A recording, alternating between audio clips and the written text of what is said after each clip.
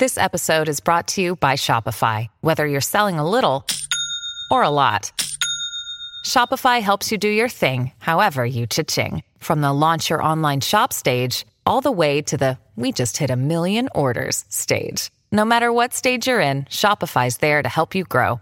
Sign up for a $1 per month trial period at shopify.com/special offer, all lowercase. That's shopify.com/special offer. When you need mealtime inspiration, it's worth shopping Kroger, where you'll find over 30,000 mouth-watering choices that excite your inner foodie. And no matter what tasty choice you make, you'll enjoy our everyday low prices, plus extra ways to save, like digital coupons worth over $600 each week. You can also save up to $1 off per gallon at the pump with fuel points. More savings and more inspiring flavors make shopping Kroger worth it every time. Kroger, fresh for everyone. Fuel restrictions apply.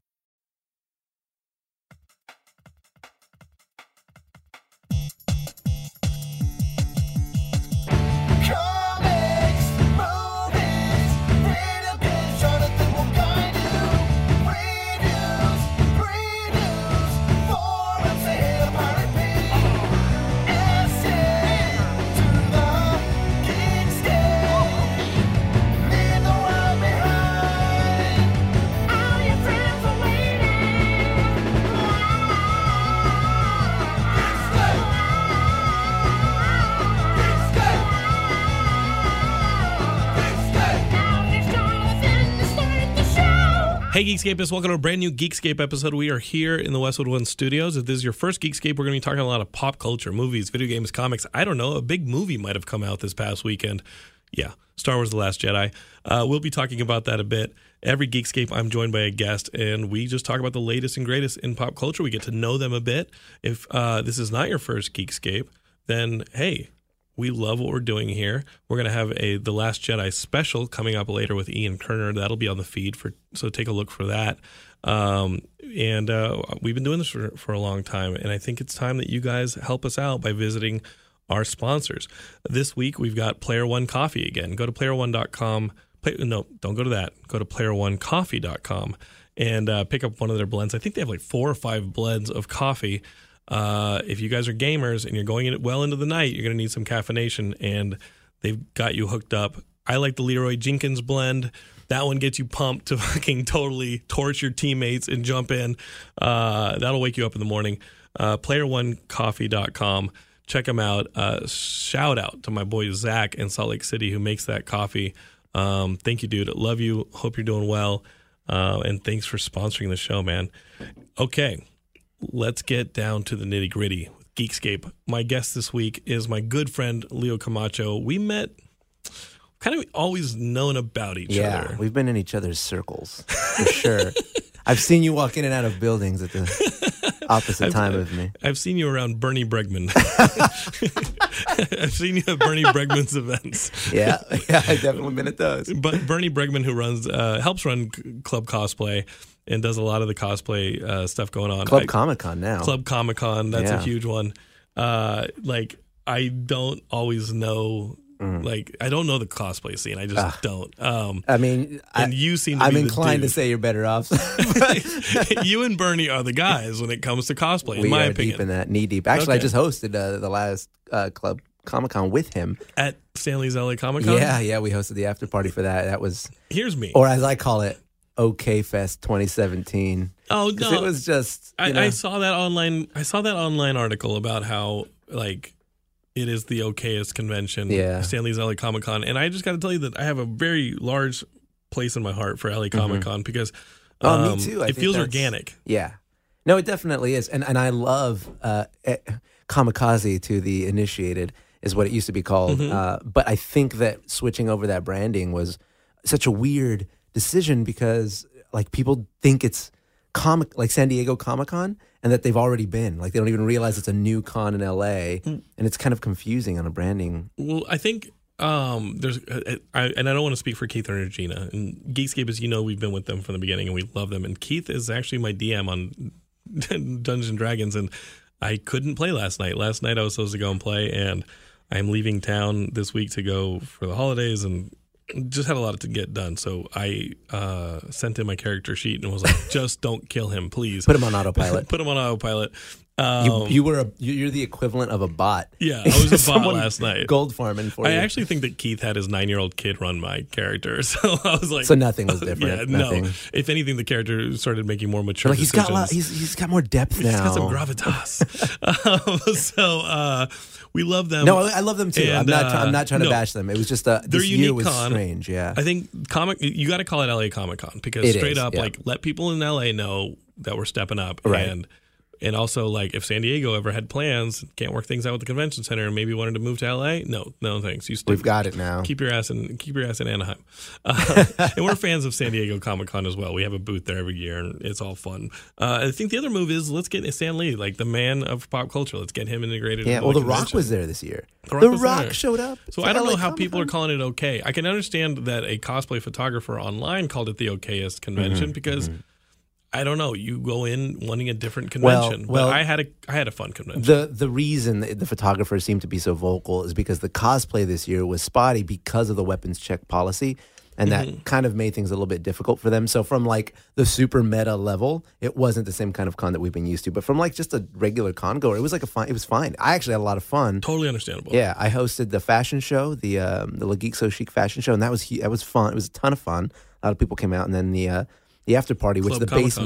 basement, Club Comic-Con, which the basement was Buffy themed. Oh, really? So if you went underground, which is the club had 2 levels. If you went underground, it was all kind of like red lighting and like spinning fans. It just looked like the Blood Ray from Blade, but Buffy themed. Yeah, it was all really the sprinklers cool. kick in. Yeah, just blood I should have gone down there and been like, some motherfuckers just like I skating uphill. You're like, that's not till the end of the movie. This is still the first scene. Relax. I was there at the pre-first scene. I walked over after, I guess it was Friday night of Stan Lee's LA Comic Con, and I walked over and I saw Bernie, and I came in, and it was still, I think it had advertised that it was going to that the club was going to start at like 9. Oh, yeah. And it doesn't really start until 10 Yeah. or after. That was a venue mistake. And that's fine. Yeah. But I walk in and I'm like, I'm too old for this shit, man. Like, I'm in there by myself. I'm on stage thinking now. And I'm getting old. nobody's really there yet. And there's a line outside. So I just kind of came in. I used my relationship with Bernie to be like, hey, man, I don't want to stand in line. So I went in and I'm standing there and I'm like, okay, cool. This is fun. I'm tired. And as I left. And it had been a long, even before, because that was Friday night. It had already been a long con. It was long. And I set up the booth that morning, and it's a lot of work. So beyond like setting up the booth and running the day of the con and knowing you have to be up early the next morning to continue exhibiting, I didn't have the power in me. But I left. I saw our friend Ruth Ann, who was a guest 2 weeks ago on Geekscape, and I was like, God bless you. Yeah. You got the energy. I hosted their panel that same con. Really? Yeah, the Light of Hope panel. The new episode's so cool. It's Geekscape Dragon Ball Z Light of Hope for those. If you have not heard the episode 2 weeks ago, we are talking all that. Oh, that's when you had her on the show 2 weeks ago. Oh, then everybody knows. Yeah, go 2 episodes back if this is your first Geekscape, and you will hear us talk about Dragon Ball Light of Hope, and you will realize Jonathan doesn't know anything about Dragon Ball, which is cool. That was a great education for me. Yeah, there's a lot. There's a very lot. Passionate fans. Yeah, I'm really like going deep into Dragon Ball is something that like intimidates me. Good luck. Yeah. I mean, just like Dragon Ball Super, the new series is already over 100 episodes. Yeah, and they do like a daily, they do like a recap videos for all those. Yeah, like I know yeah, Ruth it's Ann does. insane. And I was on it's a one. lot. It was a lot of fun to break it down because like when you enter the world of the Dragon Ball Z fandom, there's already a set way of talking about Dragon Ball Z. And when you're like the new guy bringing up your ideas, people just look at you with blank stares like, Yo, excuse me, sit down, that's son. not how it works. I'm like, oh, sorry. Stay in your lane. Yeah, exactly. I wanted to mention real quick, I didn't say this at the top of the show, but Jonathan Sheck from Legends of Tomorrow, he's going to be calling in. He plays Jonah Hex on the show. He's got a new movie called Day of the Dead Bloodline that comes out early next year. So if you guys are horror fans, I know we have the Horror Movie Night podcast on the Geekscape Network. If you guys are horror fans, that might be worth checking out. He's going to call in and talk to us for about 10 minutes and let us know what's going on with that. Super cool guy. You may also know him from That Thing You Do, which I loved. I love that Tom Hanks movie. The Oneaters. The Oneaters. Such a good band. We're looking forward to that. That is later on in the show. So let's talk. Let's talk. This whole, I mean, You and There's so much. Leo, you and I were always like spinning each other's kind of gravitational pull, and we finally Skype called me up and said over Skype. Yeah, Skype called me up and said, and they're partners of ours. We love you, Skype. And they said, hey, Jonathan, make a video with Star Wars cosplayers answering Star Wars trivia questions to celebrate our brand new version of Skype on iOS that has masks and it's got emoticons. So there's Star Wars Force Awakens. They're laying the Star Wars on thick. Yeah, there's Skype. Star Wars The Last Jedi themed emoticons on the newest version of Skype. We love you, Skype. And so we made the Skype video. We had a couple cosplayers and we talked over Skype. Well, the video's up on our YouTube channel if you'd like to go see it. Go watch it. It's fun. It was interesting because you made a post on Facebook looking for people that could potentially be on it. And so, because we've learned we have a bajillion mutual friends. And everybody told me to, my friend Jonathan is, I'm like, I know. I don't want to hear it. Thanks, Ben Dunn. I don't want to hear it. Ben's an original. Ben was on Geekscape before it was called Geekscape. Ben's old school. The OG. Ben is OG. I think Ben was in high school when he was listening to this or college or something. Oh my God. I love you, Ben. You were up in Seattle when you started listening to us. And when Ben moved to LA, or was thinking about moving to LA, I just let him stay in my apartment. Really? Yeah, because I don't know, he's a Geekscapeist. Yeah. Fuck it. I don't care. Whatever you want. Community. It's a community. So we worked together at Loot Crate for a while. I mean, we knew each other before that, but then we worked together. He's just such a nice guy. Dunn is one of the good ones, baby. I do love Mr. Dunn. All right, so this cosplay thing. Cosplay. Where'd you grow up? Here, in outskirts of LA. In Are you serious? Azusa, West Covina area. Yeah, the San Gabriel Valley is my hometown. And but then I moved to LA about, like LA proper about 4 or 5 years ago. But they have a Sonic out there. They do. They have one off of at the time, I'm not even sure. It's off a mountain or something. Well, there's that one too. There was one for a brief period of time in actual Covina. Why would you leave a Sonic? Overrated, man. Oh, yeah, hurts. Overrated. I like tater tots as much as the next person. But if we have a Whataburger, that shit would be awesome. Whataburger's pretty good. I'm not going to lie. I'm like, you'll learn something about me. I have like the worst taste. Like I like crap food. What do you like? Like, give me all that junk fast food drive-through. Give it to me. But like what? Burger King, Jack in the Box, McDonald's. Give all of it. That's your choice. Not my because it's not premium. Yeah, but when you do like Prince Eric or something, you gotta look fucking buff as hell. Well, like now right? I manage my diet, but for a big part of my life, I was Were you a chubby kid? Yeah. I was like 225 pounds at one point. What? Yeah, How you're old looking were at me you? right now. I was still early 20s. Yeah, and then I just was like, oh, this is probably bad. Like this is like putting sugar in my gas tank. I want to see stop. 28. Yeah, I would like. I want to see my to live 28th birthday. past the rock star dying age. So I like changed it and then like became, because the problem was growing up, it was weird. I was like this nerdy kid, like extremely nerdy kid who also played sports. Then I played like 5 sports. What'd you play? I played baseball. I played hockey. I did shot put. I did cross country, and then I played basketball. So those were my sports. I'm Cuban too, so like baseball's like obligatory. Yeah. Like you have to. Yeah. It's like when I grew up, my mother's from Mexico, and she's like, "Here's a soccer ball." I'm like, you have to. Like, I don't want to. You don't have a choice. And so like I was super fit, and then when I got to college, no more sports. Totally. Just stopped. Totally. Just You started acting slams. like a crap head. Yeah, and then I had a desk job and then a sedentary lifestyle, and I was like, whoa, this is pretty Did unhealthy. somebody say ho-hos? Oh. Would I like to go outside or eat a cupcake? You know the answer to that. So I just decided to flip it, and now it's different. But you develop the addiction, and I found that I was just more inclined to go to the junkier, easier food. Sure. That I didn't have to think, because it was so flavorful, sugary. How did you get out of it? What did cosplay come first, or like? I was no, actually. Because that seems like it would be a pretty big motivator to suddenly be like, Yes. oh wait, I'm going to be having to wear the Aladdin outfit. No. Well, it's interesting that you said that one specifically. So at first, You're like, you were the genie for a bit, and then you're like, I want to be Aladdin. I would like to be the Sultan like, today. Bitch, you're playing the lamp.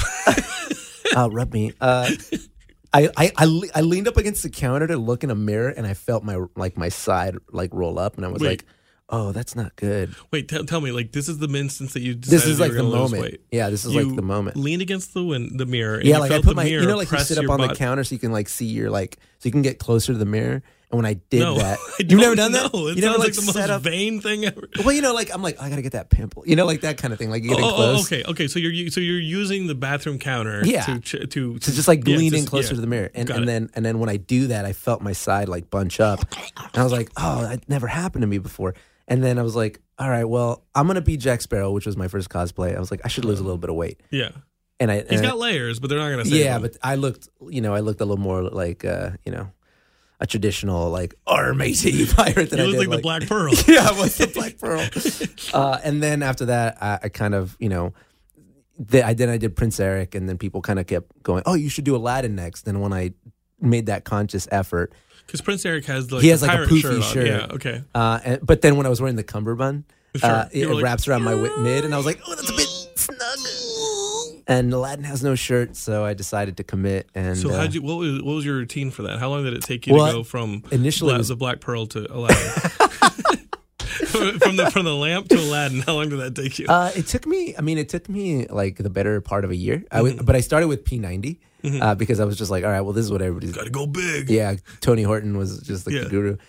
So I did that, and then I was a little stricter. Like I was like, all right, I'll switch over to Diet Coke, that kind of thing. Because my whole thing was I'm not a person of extremes. I want to find the middle ground. But then it just sort of became a lifestyle. And then this year, I sort of went, like in the last year or so, I just sort of went back to, not being bigger, but definitely letting myself go a little bit more. And then I decided to really, really commit, just to see, because I figured if I don't get, the car running smoothly now, I'm just going to be in a jalopy the rest of my life. Yeah, totally. And so I just decided to make the switch. And it's like a personal choice. Like I don't like, it's not like one of those things where I'm just like, oh, everybody should be fit. It's like, No, we want to everybody's see different. the Geekscapists live. Yeah. I love you guys. I want to see you live. And I think as I've gone jock in the last, several years, I've seen some of the Geekscapists do it. Big fucking shout out to Big Yanks in New York. Yeah. For It was more- your entire journey. It's Yeah, fucking, I so admire inspiring. people like that. If they So go on that inspiring. journey, because it really is a mental shift. It's not a bragging It's your point. entire lifestyle. Yeah. It's not for bragging. It is for like making. If you don't have your health, you're pretty much like that's all you got. The biggest thing that came out of it wasn't the fitness. The biggest thing that came out of it was learning discipline and accountability. Sure. I was able to start getting up earlier because I was just, I've always been that nerdy guy. Right. I wake up, I'm just like groggy, and I'm like, oh, let me play a couple games. I'm like, I was that guy. And then I was like, oh, maybe I should go to the work out first. So let's talk. How did you get into cosplay? How did that first Prince Eric thing happen? Well, the Prince Eric thing wasn't even my first cosplay. It was Jack Sparrow. Jack Sparrow. Why? Okay, so it was Why like do you do around- this? Why I do Why this? do you do this? Oh man, why do I do it? That's. I've always been into sort of learning about character, like getting into characters. I've always been a big, Were sort you of an actor escapist. in high school? Were you in No, college? no, Were I you didn't in- do any of that. It's Okay. funny because that's like what my career is now. Sure. But it definitely started with. I've always had like this inclination to want to entertain, but never really a means to do it. Like I went to a small high school, there was no drama, all that kind of stuff. But since I was a little kid, I always had my mom making me custom costumes. Like I wanted to be Link when there were no Link costumes. And Absolutely. I wanted to be Neo from The Matrix Reloaded because I wanted that Cossack, just that coat. Well, Hot and Topic will hook you over that. Now they will. Yeah. Now they will, for sure. Hot Topic wasn't doing that back in no, 99? this is like It was 99. it was 99. It was my first midnight screening was Matrix Reloaded. Are you serious? Yeah. And I did so that I would just So make I know these how much younger costumes. than me you are. Yeah, no, Which you know also I'm when you say Dragon Ball Z and that you're a Dragon Ball fan, Toonami. in Toonami, that stuff came. I think I was graduating high school or in college by the time that stuff kicked in. I was, so like, I was early. not a 90s kid. Early high school, maybe.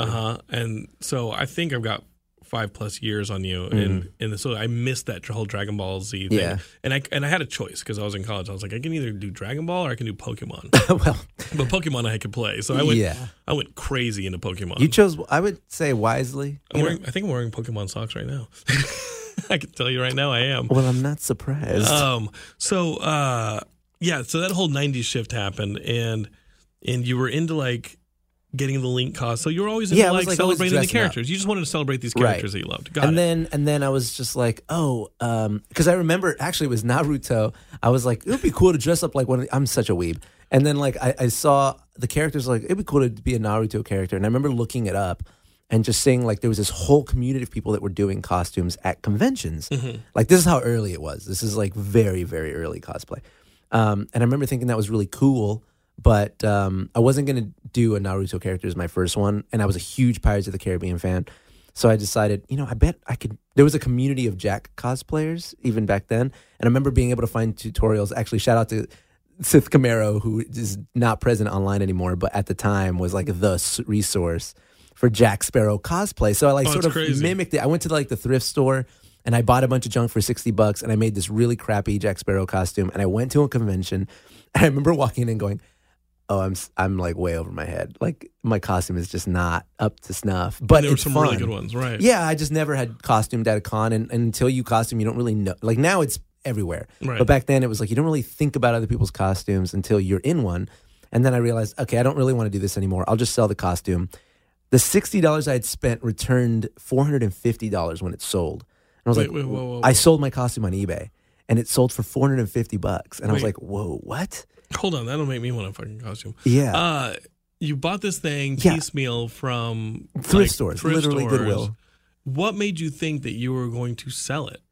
Well, I was like, I you put it up you for were like shut down. Yeah, so I was just why like, eBay? I would have just just bring thrown it back it away. just bring it back to the thrift store or whatever. I don't know what made me do it. Now what that you made say you that, sell it on eBay? I figured crazy. This might be a good starting point for someone else because I knew that there was a lot of people trying to find Jack Sparrow stuff. Okay, and I thought, well, maybe like they could use this or that, and then kind of put it together, and I'll put it up there for like $30. And then it like escalated up to $450. And it wasn't even a good one. No, it was garbage. But up at the time, it was still better than anything else. $450. $450. I'll never forget it because then I got it back. I got the money. And you were like, "Hello, Tron Legacy." Like you just start going all crazy on cosplay. What I did was I built another Jack Sparrow. Hell yeah, you did. But I made it movie accurate. Okay. And then when I went to how expensive was that? I ended up spending like another, so it was like $550 total. Okay. Right. And then, so now I had like this nice, authentic costume, and I wore it to Anime Expo 2009. Sorry, that's not an anime character. But I wore it there. Is that even an anime con anymore? They almost shot me. Yeah. Snipers in the trees. People reacted in a way that they didn't to my last one. They just reacted, period. Yeah, they freaked out. They were like, "Oh, that's really good." At the time. I look like creepy, like I look like Captain Morgan now. You did like the walk and everything. So that's why I like cosplay, because I like character study and I like learning like the little nuances of character. I'm not the weird guy that walks around only in character. Right. But like when the moments present themselves. You're not Daniel Day-Lewis. Yeah. I'm not a method cosplayer. Well, I guess technically, but in those moments when there's like a crowd or it's appropriate to crack the joke, I'll jump into character. And so I did it with Jack, and it was so much fun that I just wanted to keep doing it. Right, I already liked costuming. I already liked character study. I might as well just keep cosplaying because I like escapism. And then I had a friend who Tracy Hines was making a Little Mermaid live action music video on YouTube, and they had been casting for Prince Eric. They did an open casting call. They saw like 200 guys. What? And then the girl who made the dress was like, "Oh, my friend Leo looks like Prince Eric." You do look like a Prince Eric. I've got my Christmas beard right now because I'm being lazy. You look like shipwrecked. I look Eric like Triton right now. Yeah. But exactly, shipwrecked Eric. Yeah, you look like like him in what was the movie with Tom Hanks? Castaway. Oh, Castaway. Yeah. You're on you're on your way towards working for Flounder. So we did that. It went viral. And then Aladdin came after that, and since I had already kind of gotten a taste of a crowd's reaction, I wanted to see if we could recreate it. And so I got really into specifically cosplaying Disney characters at first. Yeah, there's two right there that you've done. Yeah, well, three. Jack, Prince, Aladdin. Aladdin. Yeah, Prince Eric, Aladdin. Yeah, and then I've sort of dabbled around that area, and then I deviate. I do a lot of gaming and do some anime. I do a lot of movie characters. I finally did a Star Wars character, as you know. That was the whole reason I your Poe. How hard was putting together like an X-wing fighter pilot? It was really tough. So that was interesting because when The Force Awakens came out, first of all, there's never really been, other than Jimmy Smith, like another Latino in the Star Wars universe. Right. And then when we got Poe Dameron, it was like, oh, we got a cool main young character. And he happened to look a lot like me. And the day after it came out, my phone was on fire. Like everyone was like, dude, you got to do Poe. You got to do Poe. And I just decided I wanted to be the first Poe. So the first costume I made was a little jank, but there was nothing to compare it to. And over time, I just kept upgrading it. But it was exciting because finally I had a Star Wars character that I could do. And as the community got better at finding the parts and making the costumes, I was able to make these friends. And then like, oh, you make the jumpsuit. Can I buy that? Like, can I commission that? And like, oh, you make the vet. Can I let's work together. Let's like make this in the helmet. Like we found this kit, and a friend of mine, we took it to his house and we like modified it. And we made Poe's helmet and we 3D printed the blasters. And it was like a cool process. Project, yeah, for sure. And now I have a movie accurate Poe Dameron, and not a lot of people look like Oscar Isaac. Is a unique looking dude. So I just get all like the Poe stuff in Southern California. Awesome. It's pretty wild. We'll talk The Last Jedi later with Ian Kerner, but on this podcast, in Geekscape, we're not going to spoil the Last Jedi for you.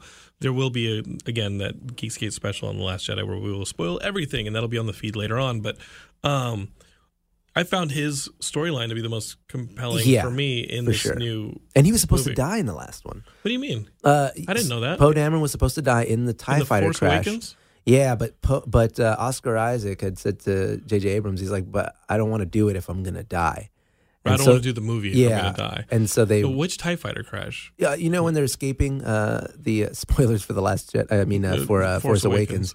When they're escaping, Poe gets taken prisoner by Kylo Ren in the first scene. Yes. And then Finn wants to get out, and he goes, I'm helping you escape. And they hop in the TIE Fighter, and he's like, can you fly this thing? And he goes, I can fly anything. Oh. And then when they're escaping to Jakku, the Star Destroyer shoots them down, and they crash land. Yeah. And then that's how Finn finds Rey, and then Poe like ejected somewhere else.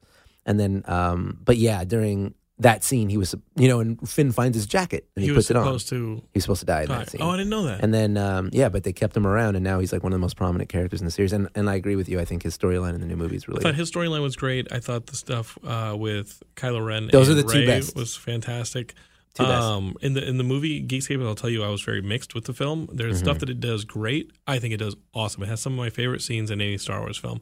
And there's some tonal stuff that was completely new to Star Wars. It had some stuff in it that I was like, whoa, on both sides. is this happening in the movie? And I thought some of it was really good and fresh, and some of it was whatever. But you know what?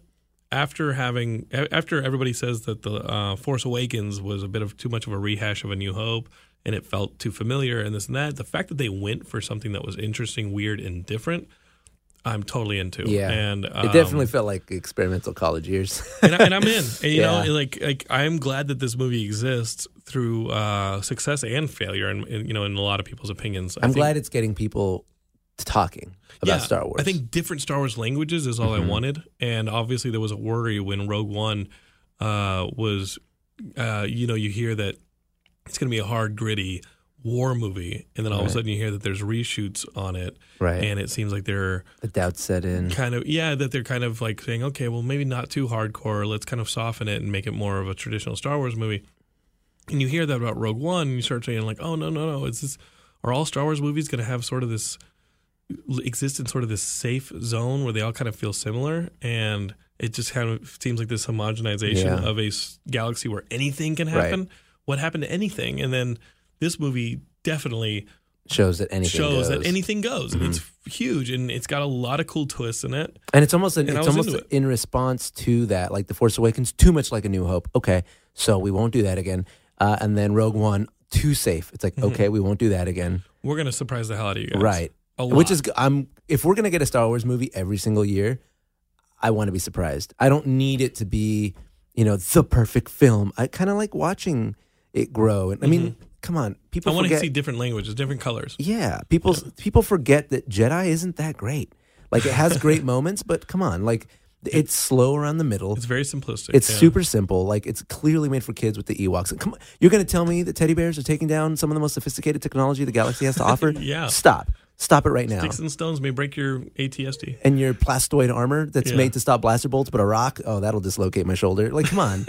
Like, it's silly business. And don't get me wrong, like, it's also deep, but people seem to sort of disregard it. Like, when they're saying, Luke's so whiny. I'm like, he's always been whiny. His most famous line is, but I wanted to go to Tashi Station to pick up some power converter. Like, it's the whiniest line in cinema.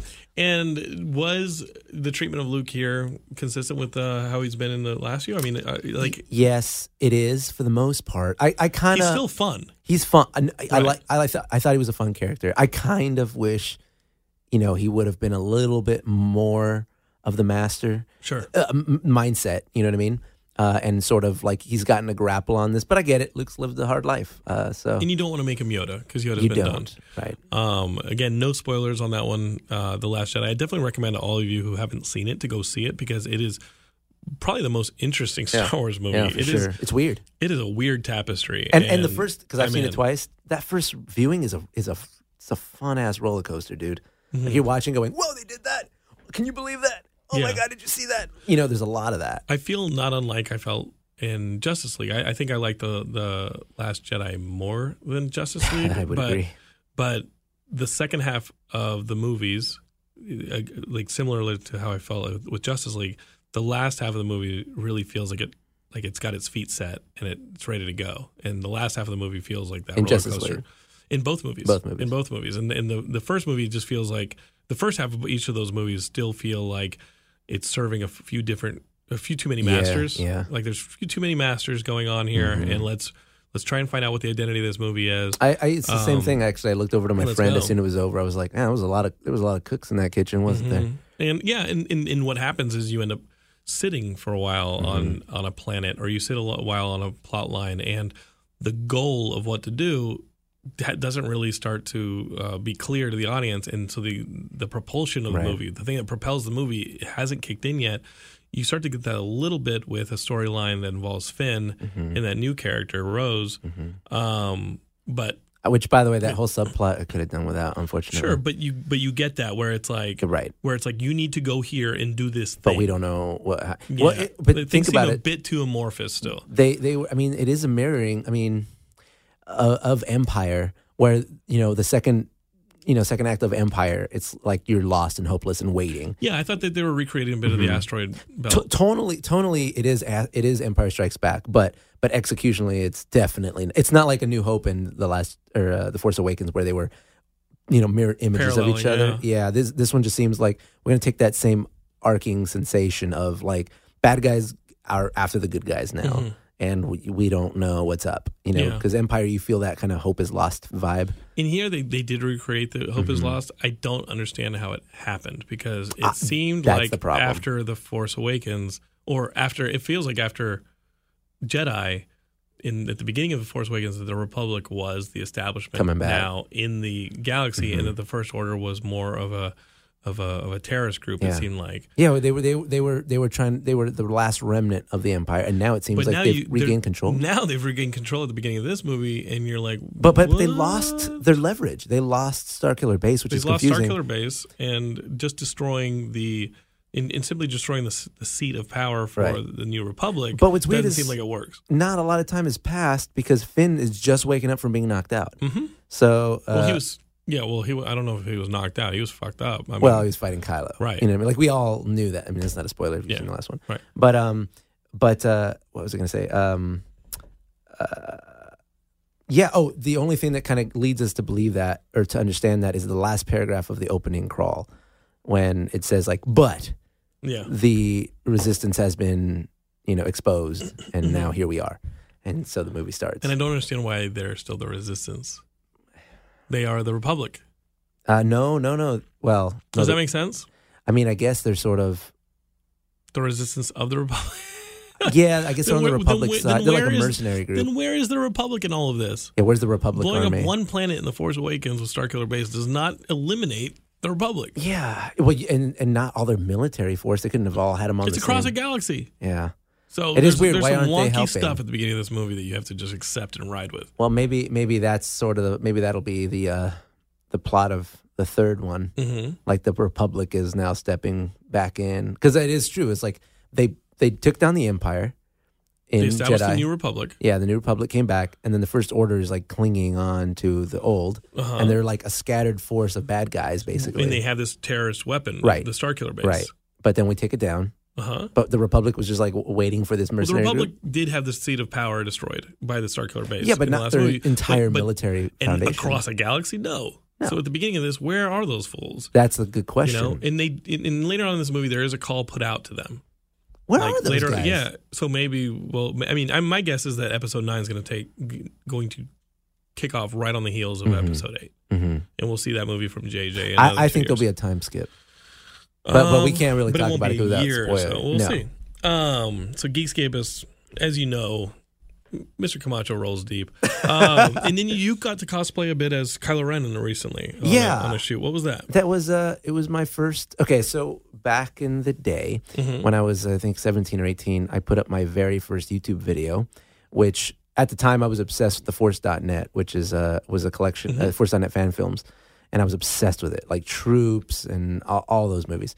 And I always wanted to make one, so I made one when I was a kid. I learned how to rotoscope PVC pipes into lightsabers. I had the sounds. It wasn't bad for what it was, but it was filmed on a potato in a golf course.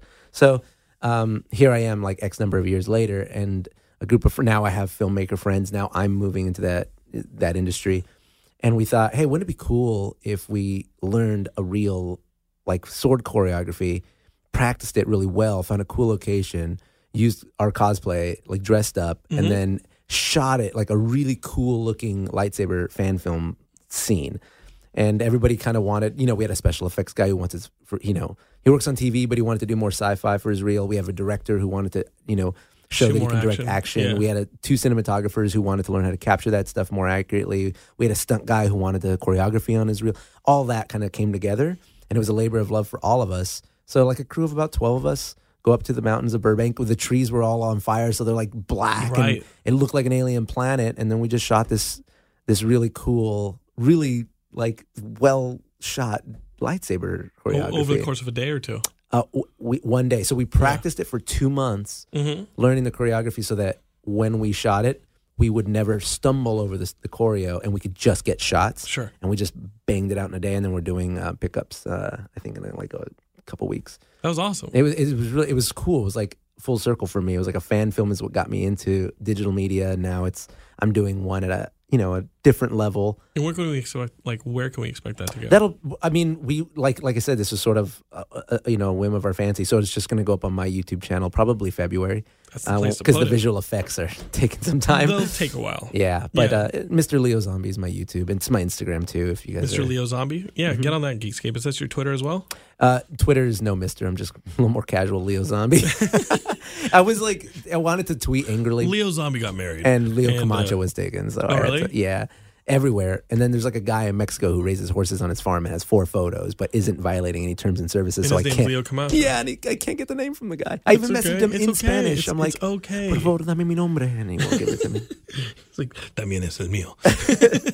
He won't respond because he doesn't know how to use DMs. It's so frustrating. Poor guy. It's it's sitting there and you know that it hasn't been read. Kills me. He's just Kills me. So Jonathan Sheck is supposed to call in pretty soon, but we're going to keep talking some Star Wars. Do you go? How many conventions do you go to in a year? Oh my god! That's what I want to know, because this is an investment, dude. Yeah, now you're in it to win it. Yeah, I'm in it, and you're tied up. I am. Let's see. 2017. I think I went to about 20 conventions this year. Okay, so half of the weeks. Yeah. I mean, if you think, yeah. a little under half. And most of the weeks. them is the summer. So starting in late June to August, it's almost every weekend.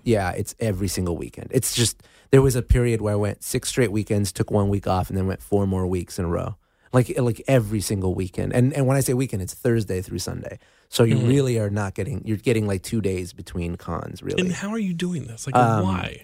I got real sick a lot. It really broke me down. But I mean, what do you get from it? That's all I want to know. What do you get from it? And because obviously you got your YouTube channel, and your YouTube channel will explode with this stuff. And your Instagram huge because cosplay is the thing, which is funny because you do it very, very well. Most of my YouTube is just Disney. It has almost nothing to do with the cons. All of my cosplay stuff lives on Instagram. So I know. That's great. So I know it sounds crazy, but my top priority is literally just having fun. I just like doing it. I've been going to cons forever. So there's that. I just like going. I like socializing. I think and stuff. Jonathan Sheck's calling. Oh, he's calling. Let's put him on. Let's get him on. Oh, sorry about that. We'll cool. Keep this up. All right. Okay. So Jonathan, you're in this brand new movie, Day of the Dead: Bloodline.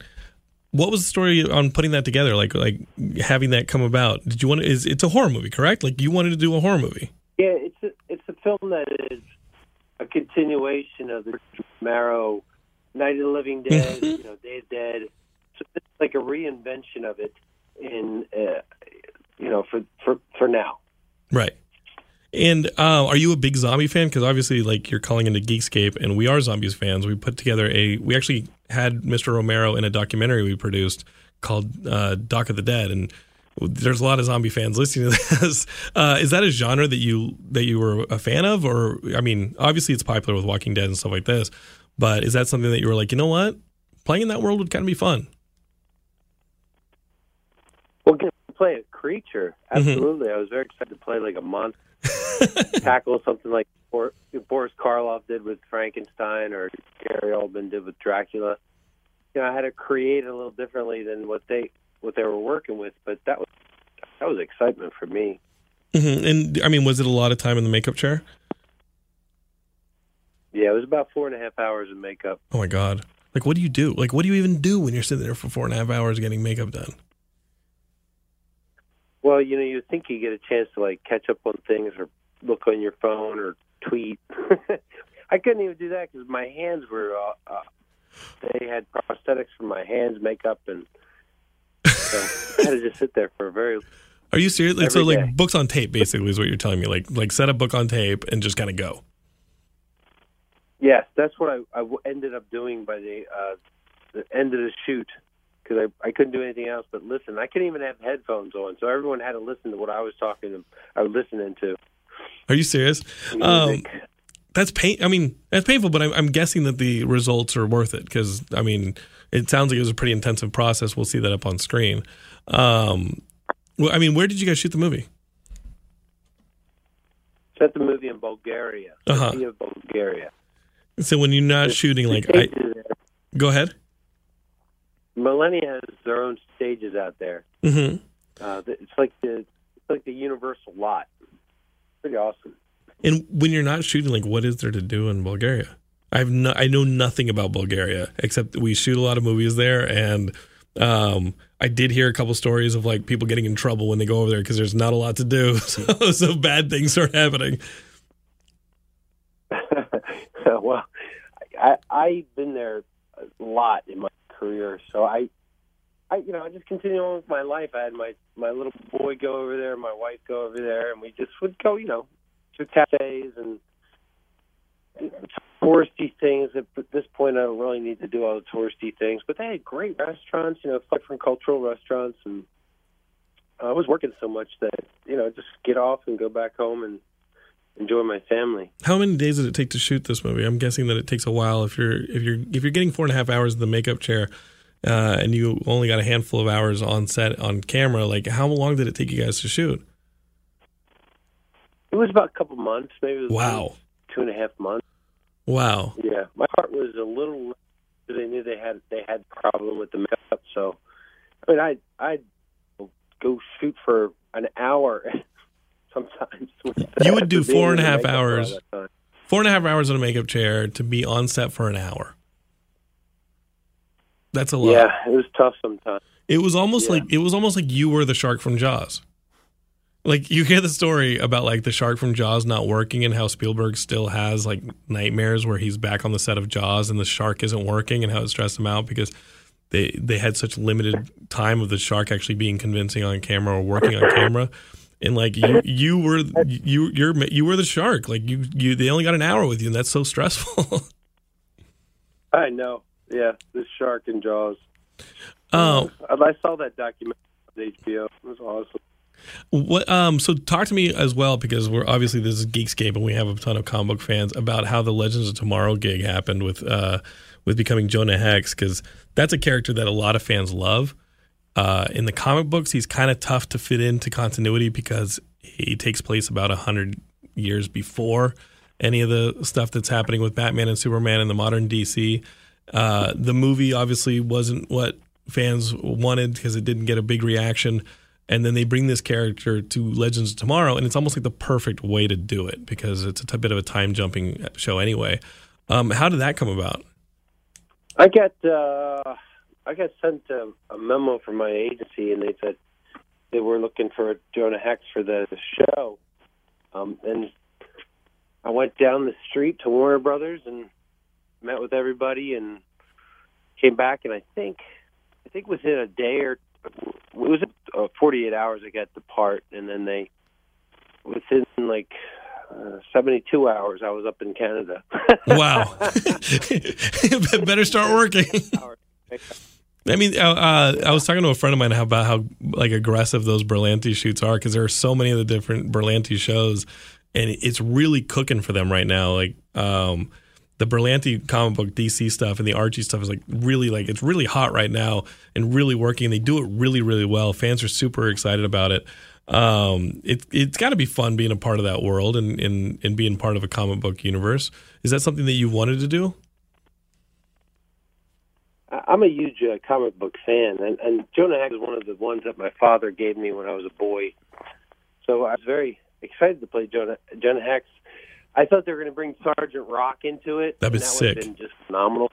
Yeah. Oh man, I'm a huge Sergeant Rock fan just because I read him when I was growing up. Mm-hmm. So I know him. When you're a kid and you're reading these books, you get so excited, and to hear that I could potentially be opposite Sarge Rock in something, I was beside myself. And Jonah Hex just is equal. He's just as awesome. Mm-hmm. So I got to play him, and they brought him back for the second season. And I don't know, they had pinned me before the holidays to go back for the third season, but I don't know what's happening with that anymore. Sure. So I really don't. I'm going to get to go back, but I think that from posting on social media that the character Jonah Hex with all the makeup, I think the producers saw the picture and thought he'd make a really good Max for Day of the Living Dead. I mean, Day of the Dead. Mm-hmm. So I think that's how I got the job. They're like, "Wow, he's a creature. Great, let's put him in the movie." Yeah, this guy will put up with 4.5 hours of makeup. He can do this. He can do this. Obviously, like Geekscapists, if you're listening to this and you want a third season with Jonah Hex in it, like throw it out. I like Sergeant Rock as well. I thought the Joe Kubert stuff that he did recently, like a few years ago, like he did a run of Sergeant Rock stories that were just amazing. And if you haven't read those, definitely go look them up because Joe Kubert's like an old school master. What else did you read growing up? Yeah. It sounds like you were a fan of like all the genre stuff. Daredevil. What were you saying? Daredevil, huge. Yeah. Big fan of Daredevil.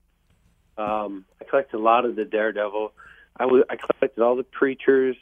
Yeah. Of course, like Spider-Man, Batman, Superman. Yeah, I loved all those guys. Are you a fan of what Marvel? Well, go ahead. I guess I'm a DC guy more. You are definitely like inhabiting the DC universe right now. I don't know if you've seen the Daredevil stuff on Netflix and the Punisher stuff on Netflix, but it's really well done. That last Punisher miniseries was really good. What's that? I had a tattoo of Ben Affleck on my shoulder, and after I saw the movie, I had a tattoo of Daredevil on my shoulder. But once Ben Affleck hit him, I got rid of it. Well, let us know what you think of the new ones that Netflix has been doing, because the Daredevil series and that last Punisher series is actually really, really good. You might actually enjoy that. So Day of the Dead, Bloodline, it comes out early next year?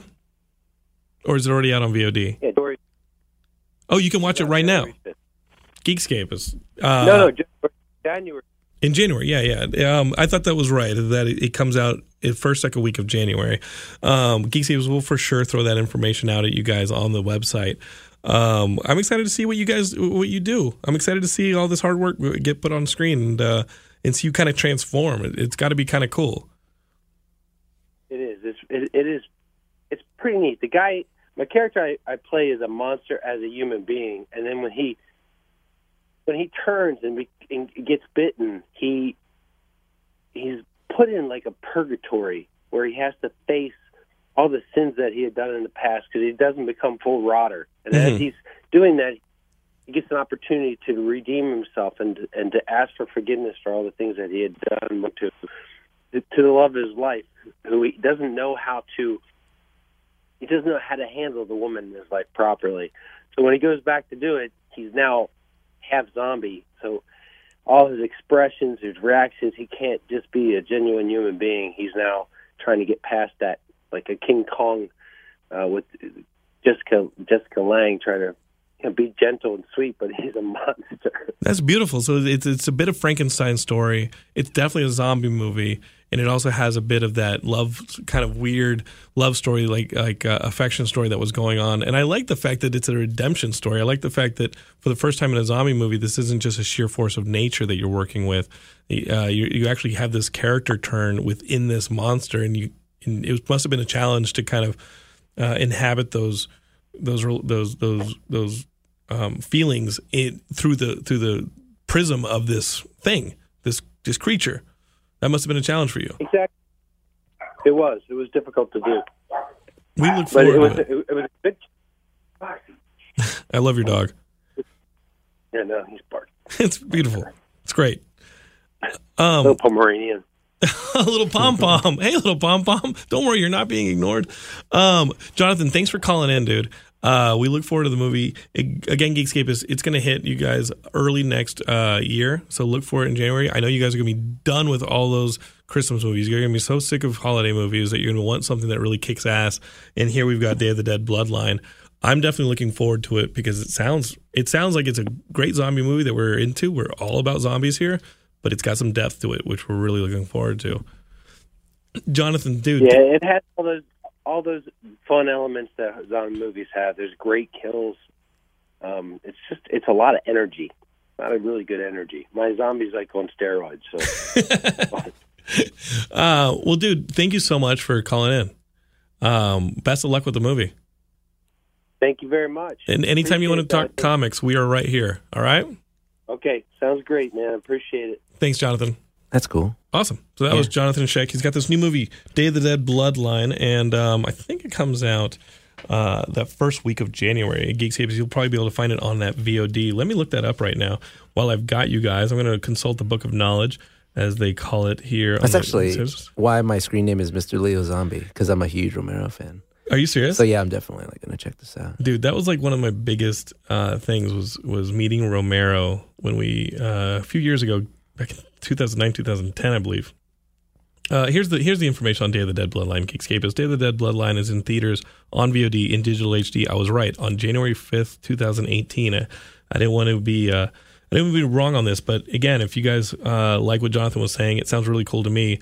Day of the Dead Bloodline is in theaters on VOD and digital HD on January 5th, 2018. So look for that. That'll be pretty cool. What's your favorite zombie movie then? Favorite zombie movie's got to be the original, Night of the Living Dead. Mine's the remake. Really? Yeah, I'm on that side. Because it was my first one. And then, I understand that for sure. Yeah. Candyman, dude. What was my first? Yeah, Tony Todd's the shit. What was my first zombie movie? I remember looking. It might have been Return of the Living Dead. It might have been something goofy like that. I was gonna say, well, what a way to start. But I guess if you're a kid, that's like maybe the right way to start. But I always loved, like, I guess it's a bit of a zombie movie in a way. Like Night of the Comet was always like my favorite. Okay. People have been taken over by something movie. Yeah. And obviously when Chuck Russell did Invaders from Mars, you know, when Chuck Russell did that one with like the big potato heads and they were in like you get pulled into the sand. Like, I think when you're a kid and you're trying to figure out what your identity is, all those snatcher movies, those body snatcher movies or zombie movies where you lose your identity and become some form of homogeny. Well, that's all you have really as a scare kid, you, right? You don't have like this sort of self-awareness. It's like your perspective is the only perspective. So the threat of having that taken away is literally the end of the world. For me, it was Night of the Living Dead, and you're saying snatcher movies. Tremors, man. Tremors is shit. Tremors. I was so scared to be downstairs. I would like sit on the bottom step and like touch the ground and like tap it. And that is the ultimate The Ground is Lava movie. Ground is Lava movie, dude. Like, do not touch the ground. Tremors is traumatizing. Tremors is amazing. And somebody was telling me the other day about like how they would want to make a new Tremors movie. And I'm like, it's like, listen, they have new Tremors movies, and they have the ones that have. Was it on the show that they were talking about? Didn't they go up to like Tremors 5 or something? They have a lot, and now they have like Jamie Kennedy in them or stuff like that. Yeah, is that what he's been up to? Yeah, and then the Tremors come out and they hop around on legs, and I'm well, it kind of defeats. They did that in 2. Yeah, it defeats the purpose of the Tremors. I thought. That's right. Once they started hopping around, I was like, I'm like, stop adapting. Life didn't find a way for Tremors. That's why they remained unchanged for millions of years. And then over the course of one sequel, they evolved. Come on, stop it. Life doesn't find a way. What were they doing? Like, I love how now they're like out of all the millennia where something like this would kill people. Yeah. Now humankind has come up against a tremor. Like, how many versions of the cutting the jungle back and discovering some virus or some monster? Like, we have. Yeah. Why in Tremors, where they've clearly set up a town and all this stuff. Where are the Tremors just now fucking eating people? They had to build those restaurants and stuff. They did. Like, where were the Tremors? So here's what happened in my mind. They were somehow corralled within the Rocky Mountains, and then by what? By mankind? No, but it's like geography. Like maybe they found like a food source that was somehow like. How did Denver ever get fucking built, or any of those? Well, they weren't there yet. They then slowly. It's like the Watcher in the Water in Lord of the Rings outside of Moria. Sure. Like it wasn't always in that lake. As the geography changed, we're gonna go deep for a sec. The dwarves were building Moria. They had to alter the natural surroundings so that they could fit it in there, right? And they had to create an entrance to Moria, so they had to like basically carve out this path through the mountains. Did the dwarves put the Watcher in the lake? But what happened was, or this is the theory anyway, is that in the building of Moria they had to like displace some dams, and it caused the river. You know that scene where there was no pool there, and then it was a under pool. the mountain. Because remember when Gandalf is falling through the mountain with the Balrog, and they fall into the water? Yes, that water like basically got out and created that pond because the entrance to Moria wasn't always flooded. So the Watcher was in that place. Yes, and it swam outside. Yeah, actually, in the original script of Lord of the Rings, as they were falling, Peter Jackson had it in there. Storyboarded where like all sorts of creatures would be scattering out of the way, and a lot of them were going to be other Watchers. And so there's like a popular theory that the Watchers started there. The mountain broke, the dam broke through the mountain. It flooded the entrance, and the Watcher came out that way because it's from the deep parts of the earth. So I'm imagining something similar must have happened with the Tremors, where they were contained. You were rocking me so far back to like middle school and early high school with this like old school Tolkien talk. Like, what do you think of the fact that like Amazon Studios is looking at doing a brand new Lord of the Rings epic? I will take it. I don't think they will make it about the Fellowship. If in a perfect world, I would love to have the show be about like young Aragorn. I think that would be so cool because he's old. He's Dunedain. Sure. Or correctly Numenorian, but it would be cool to like watch him because he's explored the world, right? He knows Gandalf. Gandalf sends him off in the books to find Gollum. Like he knows his way around Middle Earth. Sure. And it would be cool to see how he learned the wilds. But if not, then I would want him to go back to like the Second Age or before the Hobbits and just tell some of those stories. A lot of people think it's going to be about Luthien and Beren, which is sort of like they're the ones that Aragorn is singing the song about as they're camping on their way to Watchtower. To Weathertop, excuse me. And so, like, it would be cool. There's so many stories in this Silmarillion and in Untold Stories and just in general lore. I mean, everybody's ancestry. How dense that stuff. I was like reading the Silmarillion and all that stuff. It was so. It's a history dense. book. Yes. Lord of the Rings started because he was a linguist who thought, well, the only thing I can do from here is write my own language, so I'm going to write a few. But he realized that language is nothing without like syntax and context, and you need a history to build a language. So he built Middle Earth. Isn't that wild? It's dedicated. It's pretty amazing. And did you see that? What's his name? I'm blanking. Ian McKellen had said that if he would be open to playing Gandalf in these new and he could versions. He's awesome. He could because he's like Ian one McKellen of the only can play characters. anybody. He can play Marty fucking McFly. Oh, I meant he's incredible timeline wise. Yes, timeline wise, he could play anybody. Gandalf could be a narrator. Like he's Ian freaking McKellen. He's amazing. Did you say he could play Marty McFly? Yeah, I was like, he can do anything he wants. That is heavy, Doc. Yeah. Oh, Doc. That is heavy. Look to the east, and some fucking car shows up. And the DeLorean will appear. Did you also read that thing that came out over the week? How he got massively depressed during the filming of The Hobbit? Oh my God, because that's so crazy. You said that. I just read that yesterday. Yeah. So supposedly, Sir Ian McKellen. Oh, it was on Reddit. That's why was during the filming of The Hobbit, he had a bit of a breakdown, and he's like, "This is not why I got into acting because of the size differentials. The actual Hobbit, the dwarves, had to be filmed separately than Ian McKellen." Yeah, he said it was desperately lonely because he's playing against a bunch of tennis balls, right? A bunch of like tennis ball shaped lights, right? And every time a dwarf talked, that light would light up, and that's where he would look to deliver his lines. Can you imagine? Yeah, months of that. It would drive you insane. And you take one of the finest actors and tell him to talk to a tennis ball. And his performance is great. The writing of the Hobbit movies, I think we have ourselves a really good 2-movie epic. I would love to see a supercut of those 3 Hobbit movies. Apparently one exists. Because there is The Hobbit changed my life. There's one that's one movie, but they cut all 3 movies. Yeah. I want to see that. I haven't watched it. I want to. I just remember straight up Geekscape is my dad. When I was a kid, I remember when my parents got divorced, and I remember we were going to drive to Guadalajara that summer to be with my grandparents, and I remember just not knowing what my life was. I mean, clearly having having just gone through a divorce, I kind of have a little more context for what my father and my mom were going through.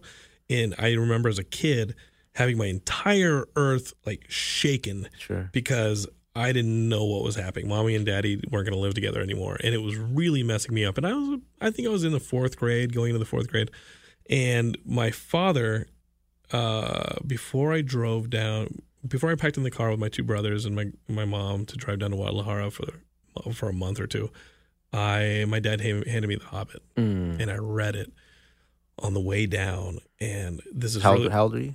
I was probably in the 4th grade. Okay, so you were like in the pocket for who he wrote it for. Yeah, and I'm reading this book, and it is about the smallest among us doing the greatest things and like finding himself in a bigger world with a bigger purpose. For the first time, by the way. And I would say that movie shaped, as much as anything, has shaped who I am. And like The Hobbit specifically. You know, that book, like reading that book on the way down to Mexico and over the course of that trip and back, there and back again, reading that book changed my life. It was incredible. And it's funny because tonally it's so much lighter than Lord of the Rings, but it's like it's just a great introduction to fantasy and to Tolkien's world, because The Hobbit is the first thing he did, and then the world developed from there, which is pretty cool. Wanting to go into middle school from that point and getting into like the Lord of the Rings books and the Robert Jordan Wheel of Time books and all that stuff, like my mind exploded. Right. I mean, just people thinking way outside the box and like taking that and just showing you like, look how much more there is in a way that's reading entertaining. Piers Anthony and like all those things. Like there's I was a nerd now. Yeah. Like committed, I was hopelessly in. Like, thanks, Dad. It was great. Like so much of my identity is wrapped up in that, and and I've been thinking about it a lot recently. And I was like, wow, these are the things that shape you. And and I think about that, like what my parents gave me access to as a kid and didn't hold back on, and allowed me to explore and gave me the room without fear, of getting deeper. Of course, maybe they didn't know it at the time. They didn't know that like letting me sit in front of a television for hours on end would quite literally shape the way I saw what I found interesting and what would push me in the future and what would. They just didn't want to raise us. They were just I'm kidding. Latino parents. Here's the babysitter. Here's the babysitter. Yeah. Sábado Domingo. Sábado Gigante. Yeah. Here you go. Yeah. Did all of that. But it's a mixture of all of it. I dressed as Chapolin for Halloween recently. Really? I pulled that shit off. I had to explain to my girlfriend who Cantinflas was, and she was just like, what is that? I'm like, oh, sorry. It's a different world. But all of those things is sort of what makes me up now. You know, like I have that Sábado Gigante and Chacal and all those and all the telenovelas from when my grandma would watch. But then I also have, like old stand-up comedy because my aunt was, 15 years older than me. So she was into like Dana Carvey and Ellen DeGeneres when they were just starting out. But I would watch it with them. And then all of the Van Damme movies and Steven Seagal movies. Oh, and then, hell you know what I'm saying? Like that. You're singing my fucking song with that shit. My name is Jens. My mom is Gwen. That's from Hard Target. One of the greatest moments of my life was meeting Michael Dudikoff. Get the fuck Vegas. out of here. Yeah, when I was a little kid, my family loved Vegas. Ninja. And we would go all the time, and I loved American Ninja. I loved it. Michael Dudikoff he should have been Guile in my opinion, right? That's not a bad call. Yeah, and my aunt obviously had the hugest crush on him in the world of the 3 people that knew who he was. And we went to stay at the Aladdin. That was our hotel in Vegas, the old Aladdin, pre-refurbished Aladdin. And I loved it because they had the Star Wars arcade machine and Children of the Atom. Anyway, so we're staying there. Yeah, hell yeah. Exactly. And we were checking in, and my aunt, I'm in line with my aunt, and she's like, Macho. They call me Macho. She's like, Macho, do you know who that is in front of us? I was like, no. She goes, it's Michael Dudikoff. And I was like, what? And then she goes, she taps him on the shoulder, excuse me, Mr. Dudikoff. And he was like stoked, have a fan. He's like, what's up? She's like, oh, we're huge fans. And like, I'm just like staring at him like, this is my hero. And she's like, yeah, we watch your movies all the time. And he's like, you like my movies, buddy? And I'm like, yeah, I do karate because of you. And then he just like gets on one knee. He's like, it is really cool to meet you. He's like, one day I want you to be a ninja. Like he gave me like this whole little talk. You made me cry. And I'm just like, thank you, Michael Dudikoff. My life is shaped now. I have a purpose. That's amazing. Yeah, it's like, I have a Michael Dudikoff moment. Dude, Geekscape is you are witnessing a true bromance. The second you said Van Damme and all those Steven Seagal movies, the Geekscapists were like, and Jonathan now. Is that that's where you live? I know what's up. This is a bromance. Geekscapists, this is amazing. People are going to like Google him now, and it's going to be like a spike in Google researching for Michael Dudikoff. That was the name of my Draenei Ret Paladin in World of Warcraft. Was Dudikoff. Holy shit! This is amazing. Why did we not meet earlier? Damn you, gods of the universe. Damn you, Michael Dudikoff. It was destined to happen. Thank you, Skype, for giving us impetus to hang out. So funny, dude. This shit is legit. Oh, my God. So, so you're looking at 2018. You got these conventions coming up. You've got that Kylo Ren versus Rey video that you're going to put up on. Months, Mr. Leo Zombie is your YouTube as well? It is my YouTube. If you like Disney, that's most of my content centers, online centers are on Disney, on YouTube, and then Instagram is much more general geek culture, a lot of cosplay. Cool. But yeah, I got tons of stuff coming on. It's a Star Wars commercial that's circulating right now. If you see it, don't tweet me. I know you saw it. Thank you. Like my phone has been on fire lately. Really, I love all the. What's that for? I did a commercial for Google Pixel Star Wars AR stickers, augmented reality stickers. So you take your Google Pixel, you update your camera app, and then in 3D space you can draw up 3D models in motion of like BB-8 or stormtroopers or porgs. Like I could be That's filming cool. you right now and have porgs all over your desk. Sure. And but I'm in the commercial for like a second. I spin in a chair and I fly an X-wing. But because it's quite literally on every Hulu ad, Netflix ad, it's playing on Monday Night Football, Thursday Night Football, Sunday Night Football, and it's playing before every showing of The Last Jedi. My phone has literally not stopped. Lit. It's blowing up, and it's cool, but like holy crap, it is intense. Geekscape, you're good. But if you see my eyebrow spinning, that's me. Geekscape is, if you want to mention that you saw that commercial, let's start a thread. Yeah, I'm just kidding. Please tweet at me. I would love it. Go to the Geekscape Forever page group on Facebook and just start a thread. There you go. That's our brand new group on Facebook. Where were you when you saw it? And you'd be like, where were you when you saw Leo on that ad for the Pixel? We could go infinitely deep about all the nerd stuff, dude, can't we? This is bad. Like this is super like bad. we're now super friends. We could like have to jump topics so much because there's super so much. Friends. But Geekscape is I think we got to give the studio back up to Westwood One. That's one thing that's going on. Dang it. Later on in the feed, Geekscape is I think a day or two. You're gonna find that. I got to give you guys a chance to see the movie, but I'm gonna sit down with Ian Kerner and we're gonna throw up a Last Jedi get together. I'm going to record it later today, but you Geekscape are going to have access to it in a day or two. So look for that on the feed. Think I'm booking guests to record remotely in Austin when I'm there for the next 2-3 weeks. So look for some podcasts sporadically throughout the holidays for the next 3 weeks. And then I'm back here in mid-January for more podcasts from the Westwood One studio. Clearly, I'm going to keep feeding you guys throughout the rest of the year. Geekscape's going to celebrate their big birthday here at Christmas. Remember, I uploaded the first episode way back when on Christmas with Ian Kerner and I talking, and we're going to keep going. I just threw a mic into my face. But just let you guys know, like, definitely go and check out Day of the Dead Bloodline when it hits on January 5th. Thank you, Jonathan Sheck, for calling up. Yeah, I'm glad I learned about that now. I'm going to go check it out. It sounds good. Yeah. And then we've got Mr. Leo Zombie on Instagram. Mm-hmm. We got Mr. Leo Zombie on YouTube.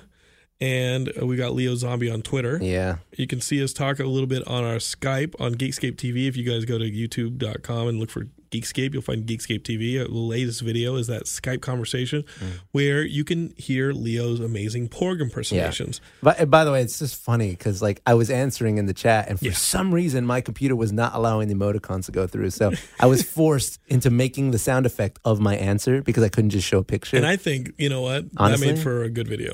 I'm glad it worked out. No offense to Skype, and for sure, I love our partners, and you should definitely download the latest Skype version on iOS so you can get those emoticons and those masks. But it was clearly my fault, by the way. But the truth is, like, the highlight for me of that video is you doing the impersonations. You know, my favorite part was when I did the porg sound effect, and Ray, the girl on the other contestant, like she was like upset that it wasn't accurate enough. I'm like, I'm sorry that I'm not a porg. Accurate. Well, you're not a porg yet. Not yet. I haven't fully injected that porg graphs. DNA. I need to play with CRISPR a little bit.